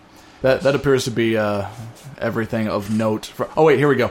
Game contains content nudity. Shower cutscenes may depict a male's character bare butt. If players control the female character, her breasts and buttocks are also briefly visible. A more prolonged instance of nudity occurs during a female character's investigation of a seedy club owner after getting him alone in the room. The player character is asked to strip at gunpoint. She dances alone in a room. The player character is dances topless in front of the man. The game also contains a prompt-based love scene, kissing and rubbing, in which players match in on-screen cues to angle characters' mouths, remove shirts and blouses, unhook bras, and lower to the floor. A woman briefly appears topless amidst the dark shadows and heavy breathing. Actual sex is never depicted as the camera fades to black. Oh, well, I was going to say I'd have to play this game. And then you ruined it. And God of War is now on halt for Charlie's night. Kids are stripping. And at Goat's request, we're going to also look at Killer is Dead, which is a Suda51 game, and those are always absolutely bonkers. And I love them. Killer is Dead. This is an action game in which players assume the role of a cyborg that hunts down criminals in a futuristic world. Players use a katana blade to stab and slash at various enemies, e.g. humans, robots, and creatures, in frenetic combat. I just have to say, these writers really like to use EG. Large blood splatter effects occur frequently during battle. Decapitation and dismemberment of enemies is also depicted. Cutscenes also contain intense instances of violence, including close-up views of death/decapitation, a villain stabbing himself in the stomach, a man shot in the head, a character's head sliced off. Players also have the ability to collect enemy body parts as spoils of battle to increase Cyborg's skill abilities. During the course of the game, characters sometimes engage in suggestive/sexual behavior. One cutscene depicts a man and a woman caressing and grinding against each other. Moaning sounds can be heard. In several minigames, players earn points for looking at a woman's cleavage and crotch area, though no nudity is depicted. Say that again? Again, in several minigames, players earn points for looking at women's cleavage and crotch area, though no nudity is depicted. This is encouraged. This is encouraged. Yes. Okay. So that's another one Charlie's going to pick up. I'm going to skip that one because we're short on time here. I'm going to look at Catherine because this looks... Oh, Catherine's a crazy game anyway. I can already see it from here by the capital letters. This is a puzzle adventure game in which players assume the role of Vincent, a man with relationship issues that are manifested in his dreams. The game transitions between animated cutscenes and puzzle stages, i.e. nightmares. Oh, i.e., not e.g. In the nightmare world, players must help Vincent ascend crumbling towers by pushing, pulling, and climbing blocks to reach an exit. If players make the wrong move, they can be killed by spike traps and giant boss creatures, e.g. There it is. Yep. A demon bride, a chainsaw-wielding baby. Death scenes are accompanied by exaggerated splashes of blood as Vincent is stabbed, crushed, shot, or bitten. During one cutscene, a character is stabbed in the stomach with a knife. A large pool of blood quickly forms under the body. In order to move faster in the puzzles... In the puzzle stages, players can order Vincent alcoholic beverages, e.g. mixed cocktails, beer, sake, whiskey, etc. After 3 drinks, he begins to stumble around when moving. These sequences are accompanied by voiceover narration. It's said that chugging alcohol isn't good for you, but sometimes it's necessary. And take a big swig of cognac. That's how you pronounce that, right? Mm-hmm. Maybe I think it's more cognac. Cognac. Throughout the game, sex and sexuality are frequently referenced, sometimes while 2 characters are in bed together, e.g., I finally became a man, got rid of my V-card, boom! If the one you love confessed to a sexual habit that you found absolutely unacceptable, what would you do? And after all you've done to my body, night after night, One bedroom sequence pans across a man's legs, then to his curling toes. Another scene briefly depicts a woman caressing her body while making suggestive comments, e.g., "I've got such a hunger for these feelings. I know you have some hungers as well, don't you?" The game also depicts the central character surrounded by topless female demons, though shadow effects obscure most details. The words fuck and shit can be heard in the dialogue. I love how they always come down to like, okay, after all this craziness has happened, oh yeah, they cuss too. Just Yeah. And of course, I felt like we had to go through Duke Nukem Forever. Except for, there's nothing good in Duke Nukem Forever except for a couple missions within this level require players to recover sex toys and pictures of topless women. Also, further down, the game also contains several sexual references and innuendo in the dialogue, e.g., "I have hungry. You bring egg roll for me, Duke? If you supply the dancing, I'll supply the pole, and I'll need something naughty to play with." I just saw the egg roll thing, and I'm like, that looks funny. I've been thinking about making a soundboard of quotes from our episodes, and I think this episode now has given me all of the VJ sound quotes I could possibly want. And finally, because Google suggested it, we're going to look at the ESRB description for Scribblenauts. the dirtiest game nobody knew about. By the way, folks, Scribblenauts is rated E10, so this is going to be interesting. This is a puzzle game in which players navigate a series of traps, puzzles, and enemies to collect stars scattered throughout the colorful levels. Players have the ability to summon different objects by typing in the word, e.g. bike, spaceship, lion, and watching it come to life. In multiple worlds, if multiple words are entered in a sequence, different whimsical scenarios can be triggered. A bicycle can be used to jump over a baby, a bulldozer can clear away a shark, and cabbage can be fed to dinosaurs. Players can elect to summon, quote, cartoony versions of bats, bombs, guns, and flamethrowers. These types of items can be used to destroy objects or even other summoned items, e.g. a club can be used to hit an animal. Stake can be attached to a baby to attract lions. Rockets can be lobbed at a man. These triggered animations are minimally depicted and usually accompanied by popping musical sound effects, bright star-shaped flashes, or small puffs of smoke. If players wish to, they may type in the word vomit, which causes a beige-colored lump to appear on the screen. That was pretty good. So that's our that's our reading of ESRB ratings. We'll probably do this at another time when we find even better ones, but if you'd like to find ESRB ratings of your own, you can just go to esrb.org and literally type in the title of any game and search their database. Usually it's the M-rated ones that are a little bit more fun, but obviously with the case of Scribblenauts, if it's just imaginative, the ESRB people are also usually pretty imaginative. I would really like it if a listener would find a really good one and call in and leave a dramatic reading of themselves reading one of the ESRB ratings in the voice of Morgan Freeman. The challenge has been set. What's the number again, Charlie? 94926-GAMER or 949-264-2637. You heard him, folks. Find an ESRB rating you like, send it to our Google Voice number or that phone number, whatever it is, and if your recording is awesome enough, we may feature it on air. Quote, on air, quote unquote. But other than that, speaking of contests, let's see who won our previous Gamerhead Radio first ever contest. So last week, Charlie laid down the contest to have anyone call into our Gamerhead Radio Super Hotline, as I've dubbed it just now. I like it. And leave the best possible message you could, and whoever leaves the best message will win a prize, which we've not revealed yet, correct? Correct. Okay. But here's the tricky thing. We've got two messages, and they're from the same phone number, so we're assuming that this person will win. And we're pretty sure both of these calls come from our friend Matt Elfring. Because he said he left us a voicemail, and there's two of them, and they're the same number, and so on. So we're going to listen to these and see what they're like. Here's the first message. Welcome back to the Voicemail Radio Show. I am Ted Swathers, and we got some great voicemails here to read from our voicemail number. Here goes first. Hey, Ted, loving the show. Can't wait to hear you read my voicemail. Signed, Jenny from South Carolina. Well, thanks, Jenny. We got a T-shirt coming your way. Next up, we've got one from Ted. Hey, great name. That's my name. He says, Ted, love the name, love the show, love it when you read voicemails. Well, thanks, Ted. We got a best of CD coming your way. Next we got Jenny, the second Jenny, because I can't go over the name. And it says, Dear Ted, it's me, Jenny. Oh, well, it's the old Jenny. Okay. Just wanted to send another voicemail saying I got the T-shirt. Wow, that was sent quick. Oh, thanks, Jenny. I got a CD coming your way.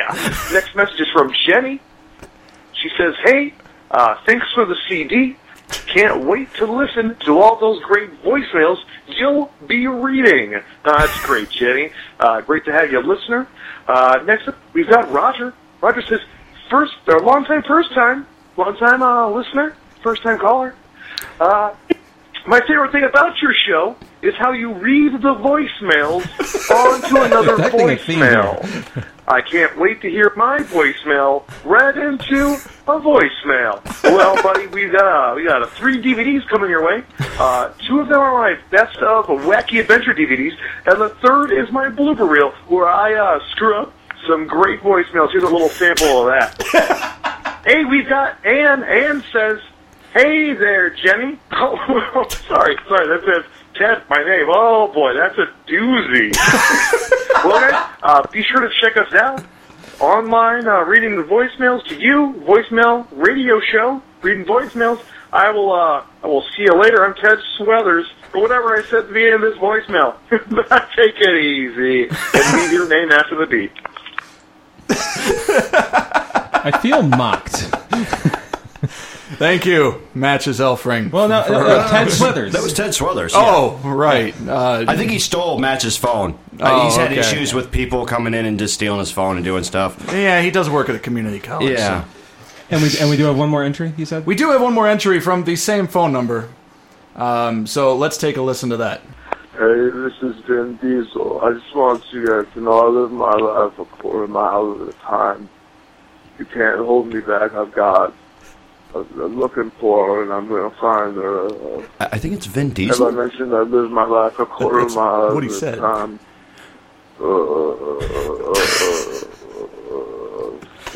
And apparently he's on some volume. I like video games, but I like being with it. Make sure to check out Fact 7. It's called Stairway to Fact 7. It's like that song Stairway to Heaven, but with the word 7. And I'm gonna jump a shark, literally, and it's gonna be really good. I live my life a quarter mile at a time, and this quarter mile is gonna be jumping over a shark in Fast Stairway to 7. Okay. Make sure to go see Fast Stairway to 7 at my new kids movie called The Fence Painter. I play a guy who paints fences for a living, and he falls in love with a lady who owns the house, and she's got kids, and he's got to show him why he's a good fence painter and good with kids. Live my life a quarter mile at a time. Bye-bye. So apparently we've had a celebrity call in. I'm pretty sure that was Vin Diesel promoting Fast 7. A kid's movie, from what I understood. All I heard is, go see my movie Fast 7, and something about, it's called Stairway to Fast 7, like that song Stairway to Heaven. So now we have to decide between Ted Sweathers and Vin Diesel who we're going to send a prize. Well, see, I'm afraid to deny Vin Diesel because he has a house around here somewhere. So I don't want him to come and break my face. I think he moved. I think he moved a while back. Think he moved? Yeah. Well, I still don't want him to come and break my face. So I'm going to say Vin Diesel wins. Really? Okay. Wow. All right. Then the prize for this is going to be a $10 gift card to the online game marketplace of your choice, whether it's Xbox Live Marketplace, PlayStation Network. Yep. Steam, Amazon. I mean, if they Nintendo eShop. Yep, Nintendo eShop. Which all I think have the new Fast and Furious game. So then that'll work out so well. Yeah. For So him. Vin can Google help Play, himself out. Google Play Store or the Apple App Store. So Vin Diesel, go ahead and just let us know where you'd like your gift card to be for. And okay, but no, seriously. I can't tell if this is a great idea or a horrible idea. But No, but we all know that those were left by our good friend Matches Elfring from over at Versus the Net. So, Matt, I hate to say it, but technically you won. So I'd like to say that I like Ted better. Just it was more audible. Like I can understand what he was saying better. So there was that. Well, yeah, but Vin Diesel, I mean, you really can't get too audible with him. I mean, the weight's getting his way. Yeah. So, shall we get to the actual mailbag then? Hey, listen! Because we did actually have a mailbag question this week, believe it or not. Hot damn. It was suggested by Charlie's wife. Not for real. I wasn't just saying for that. real. He does have a wife. I've seen her. She's fed us. Multiple times. So our mailbag question this week is: in your opinion, which video game character is the most bangable? Oh my! Do we have answers for these? Well, yeah. Yep. I'm pretty sure I've professed my love for Lightning from Final Fantasy 13. So I'm just going to. Is there a why? I don't know. It seems like we'd get along. Okay. She wouldn't talk too much. You're both kind of mopey. Yeah. I just see some sword envy in there, but other than that. Goat, what about you? Samus? Okay. Really? Yeah. I don't know. I can only Samus. I can only imagine she's got all sorts of weird like scars and stuff like that because of the suit. Hey, whatever. Road miles are road miles. I would just be concerned about the smell when the suit comes off. That's the only thing I think. Yeah. Well, she wears it like 9 to 5, guys. It's not like a permanent thing. Are you sure? Don't ruin my fantasy. Yeah. Charlie, what about you? At the risk of making your wife angry. Oh no, she already asked me my answer for this, and I told her. And so this is not. Good. We won't have any crazy wives coming in and killing us. I would actually have to go with Catherine. Which one? From the aforementioned Catherine. Which one? Well, the blonde one or the glasses one? Oh, you're making me think. Remember, the blonde one's crazy. The glasses one is also crazy, but like, why aren't we married yet? Crazy. The blonde one. Okay. Really? Because succubus. Yeah. Okay. Everybody wants one of those in the closet. Yeah. Oh, and my wife has an answer. Oh, really? Oh, yeah. This could be interesting. Oh, Jesus Christ. He's not a video game character? Yeah. I'm pretty sure he's also off the market. Her answer is Drake. Oh, Nathan Drake. Yes. Respectable. I could see your wife getting into some Nathan. Yep. What? No, it's the other way. Anyway. And Charlie taking pictures and going, yes. And Charlie knows what his next Halloween costume is. Yeah. That or a moose. That's another story. Anyway. Why don't you just have Nathan Drake riding a moose? Oh, there you go. So anyway, the people who actually answered the question on Facebook, again, our buddy Matt Elfring says Mike Tyson. Matt, we meant bangable as in you'd fuck them, not as in. No, I'm pretty sure them. he understood the question. I think he totally. Yeah. Oh, okay. I think we just learned something about I think he that. gets confused with the high voice. Oh, but.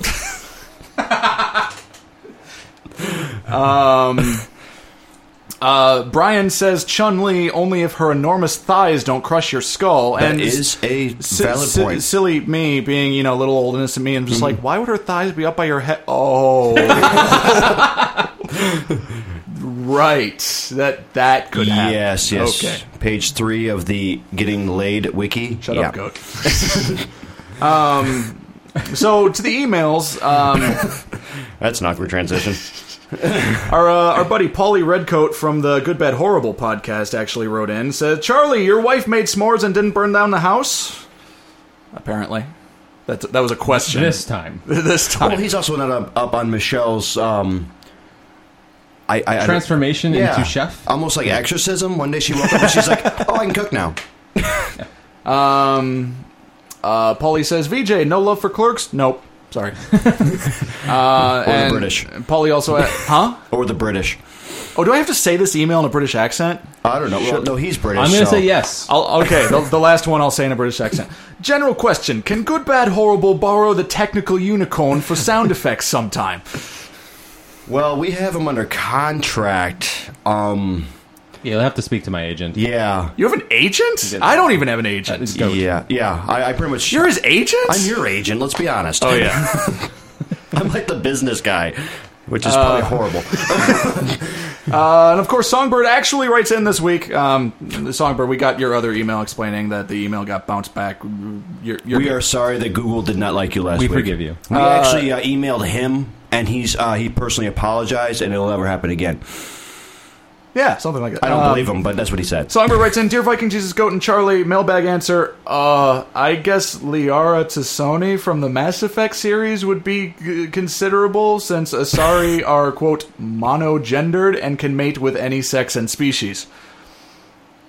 May I just... So Songbird doesn't have any men meet crush, may I just throw out there that Liara Tassoni and Lightning from Final Fantasy 13, same voice actor.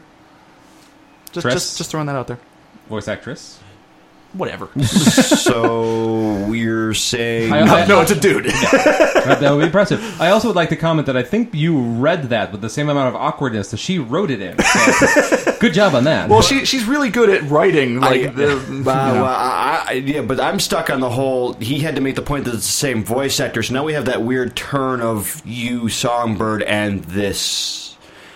Moving on. Yeah. If you were capable, would you guys actually consider voice acting? It sounds like a neat job, but then there's that chance you might do a character which you don't want to be associated with. I think at least Charlie and I have, shown that we're capable of at least semi-professional voice acting. I would absolutely love to be a voice actor. I would love to, actually, legitimately. And to be fair, Songbird, if you voice a character you don't like, it's probably in a different voice than your normal one, so no one but you would ever know that was you outside of, if you hide your face. Unless you watch the credits. I've read interviews with actors and actresses who have done parts of characters who are not very appealing, like killers and just bad guys in movies and whatever. And they always say it's there's always the crazy fans of a particular thing that associate the character with that actor or actress. Like there are people who will forever hate the guy that played Snape in Harry Potter because he's the one who killed Dumbledore. Spoiler alert. You bitch! Yeah. You bitch! So there's always those crazy fans, but for the most part, people definitely seem to understand that. The actor and the actress is not their characters. So yeah. So to answer your question, no, that would not bother me. Okay, I'd actually enjoy it. So with technology becoming more advanced, will we ever stop using actual people for voices? I doubt it. Because I saw this today.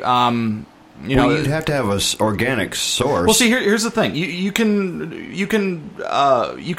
roboticize a lot of things, but you can never emulate the actual emotion behind a voice. Yeah, So I don't think we'll ever use. You need the organic part of it, like the humanoid aspect of it. Because I don't think you can ever put I don't even think you can tweak a robotic voice to raise for a question. Oh, you can. You can do some of those kinds of things, but it's never... Yeah, but it's not, is what I'm saying. Well, you would be able to tell. Yeah. We're definitely approaching the uncanny valley of not being able to tell a digital, a CG character from a human character. Some of that stuff is just getting so good. Sometimes I really have to wonder, I can't tell the difference. But, yeah, I think with a voice, I think it's... if it happens, I don't think it's soon. Being able to program in the right kind of inflection, and where you want it and things like that. That's my prediction too. Yeah. Disney will be the first one to do it. I could see that. Was there ever a lot of voiceover questions today? Was there ever a video game character voice you didn't like because you didn't think it fit the bill? What would be the fix? Kiefer Sutherland is Snake, and the fix is getting David Hayter to do Snake. That's all I've got to say. But that's fanboyism. Yes. Insert. But I don't think his voice fits the bill. That's what the question was. Yeah, but that's not a true answer because honestly, it's insert anybody else's name other than David Hayter here, and Mike's like, no, it doesn't fit. To be fair, if I had no idea what his name was, I would still think his voice was off. What about you guys? Any ideas? I can't think of anything off the top of my head.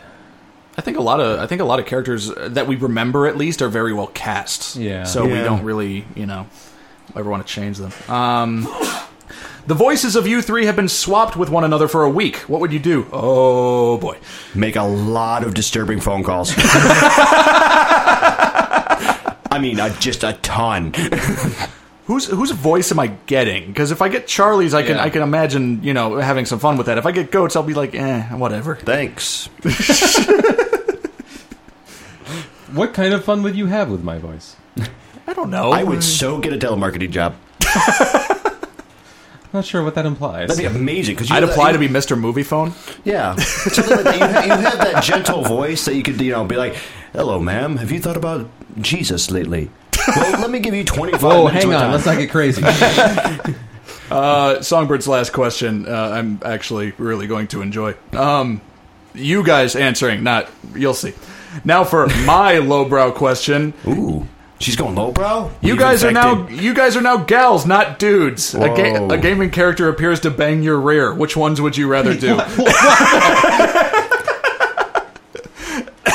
I'm gonna need that one more time. Yeah, let's try that a little. You guys are now gals, not dudes. Okay. A gaming character appears to bang your rear. Appears, like pops out of like thin air. It's like, guess what? You're getting it in the butt. Like, which character would you? Well, I don't know. Maybe we have to imagine from her perspective or something. I want to make sure I'm understanding the question. So if I have to pick a character that is going to spontaneously appear behind me to give me the anal sex, and I'm a girl, what is the character I would pick? That's the question. Yes. I'm still looking for why we have to be girls for anal sex. That's a very good point. Less awkward? A little less awkward. This is I don't want to say this is a good question for fear of sounding... No, this is great. This is a great question because, yeah. Squall. Squall? Yeah. I just see him being very timid about it and just eventually like, you know what? This isn't working. I don't know. He's too stoic for me. That's kind of my point. Mike likes a little bit more grit. Like, grab him by the hair, show him who's boss. Like, wrap it in sandpaper? Grits? Like, where are you going with this? No, I see Mike more of a Dante guy. Ow! like Dante just shows up, grabs him by the hair, and just goes, this is happening. So there's my pick, Dante. Wow, you guys really know each other, huh? I don't know. I think You can't think of what character you would love to have the homo sex with? Yes. No, but he's a girl. It wouldn't be homo. Technicalities. That was some good beatboxing right there. I think Mario would probably be the best. Just for the sheer fact of Just for the sheer fact of I get the Italian man that every stereotypical woman dreams of. Fat and mustache? Look, chicks have low standards, all right? Oh, God. And two, you can send your responses to goat@gamerheadradio.com. That's fine. And two, for the great joke of, well, he knows how to lay his pipe. Oh, Jesus. Anyway, that's all the mailbag for this week. Go to mailbag. Go to you remember any of your, oh my God. See what you did, Songbird. We have to rename the segment now. Go, do you remember any of your tour dates? Yeah, the last one that's coming up here is September 7th. That's Psycho Stick, right? Yeah, which is Psycho Stick at Take 20 at the Rockfords, Illinois. And then we also have a plug because we will be guest hosting. Oh, yeah. On Paulie's. Yeah, Goat and I are going to be guest hosting on Paulie Redcoat's. What's the other guy? Sideshow Bill? Yes. I know he's Bill, but I don't know what his He's actually a resident Mega Man nut that we always reference. Yeah. We'll be guest hosting on their podcast, Good, Bad, Horrible, about video game movies sometime next week. Mm-hmm. So if you want to hear us just derail a completely normal podcast, it'll be a great time. Yeah, it should be interesting. Charlie, do you have anything? Well, so here, we'll do this. I'm going to hit the reset button on the voicemail contest because I don't think we can get a hold of Vin Diesel to give him the prize that he so readily earned. We'll get a hold of Matches and see if he still got... Because he used Matches' phone, so maybe he might be taking that weight or PE class still at ECC. So yeah, maybe. So maybe if I actually come out and say ahead of time what the prize is going to be, I thought the mystery would be alluring to some, but apparently not because you heard the responses we got. So so we'll do the voicemail contest one more time, and now the winner of this is going to get a $10 gift card to the game shop marketplace of your choice. So once again, which is a decent game. I think so. So please call in 949-26-GAMER or 949-264-2637 and just leave us a voicemail. Anything. It could be in response to our mailbag question, which will be posted later in the week. It could just be some commentary about the show. It could be anything that you could possibly want. It could be if Vin Diesel steals your phone. Whatever. Yeah. Yeah, if you want to get off the rails with it, hey, whatever. Yeah, anything you want, and the best voicemail next week will get the prize. But, we actually have to get a hold of you. So, Vin, if you call back, I apologize, but just do me a favor and leave us your phone number so we can get back in touch with you. I actually have a plug this week. I just released my original song, Polybius. It's available right now for a Name Your Price download on my Bandcamp page, vikingjesus.bandcamp.com. So far, everyone I know that's heard it loves it. Goat plays bass on it. Yeah, it's all right. Charlie is associated with it in some nondescript manner. I am? You listened to it. Okay. So go to the page, listen to the song, download it, buy it, whatever. If you want to throw $1 my way, I'd appreciate it. If you want to throw more than that, I'd appreciate it more, but whatever. Aside from that, if you like what you hear, like us on Facebook, facebook.com/GamerheadRadio. Follow us on Twitter @GamerheadRadio. If you want to follow us individually, I'm @VikingGamesLive. He's @Sir Goatsworth. He's @TechCharlie. That's TEK Charlie. We're also on Google+. I love the fact that you just pointed at all of us and said he. Yeah. Well, all of the links to the Facebook, the Google+, and the Twitter for both the show pages and our individual pages are all at GamerheadRadio.com. So there you go. And if you have anything to email us on whatsoever... Huh? I got one more. And we're on Stitcher Radio now. Hey! So, yay! So if you're not familiar, Stitcher is basically, it's a streaming podcast radio service.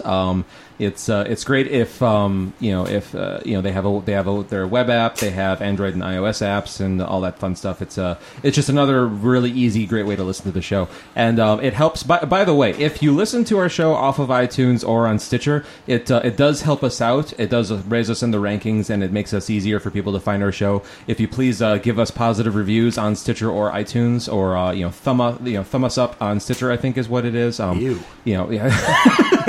Back to the gals. Yeah. Positive ratings and feedback from our listeners is always, it both helps us out and it makes us feel warm and tingly inside. So there's all that. And with that, I think that's everything, right?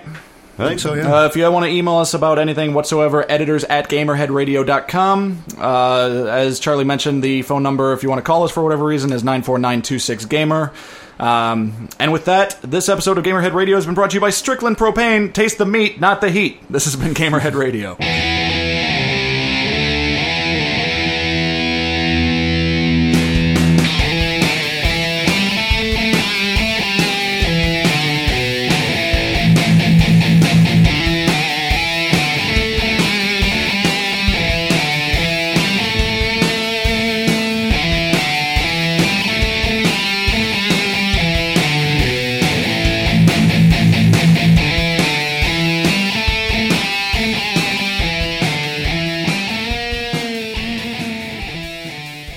Welcome to Movie Phone, brought to you by AOL. If you know the name of the movie you want to see, press 1 now. Who the fuck is this guy? Does he know where Metal Gear is? If you're happy with the voice actor for Solid Snake, press 2 now. No. If you know where Metal Gear is, press 3 now. No.